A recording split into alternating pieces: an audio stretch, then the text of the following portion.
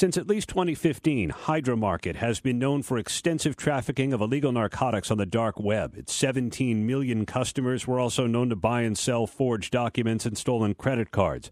In 2020 alone, Hydra Market's sales totaled well in excess of $1 billion, and the site offered a service for covering the tracks of its customers by obfuscating digital transactions. Now, German authorities said they shut down Hydra Market and seized $25 billion worth of Bitcoin with the help of the DEA, IRS criminal investigation, and other U.S. law enforcement agencies.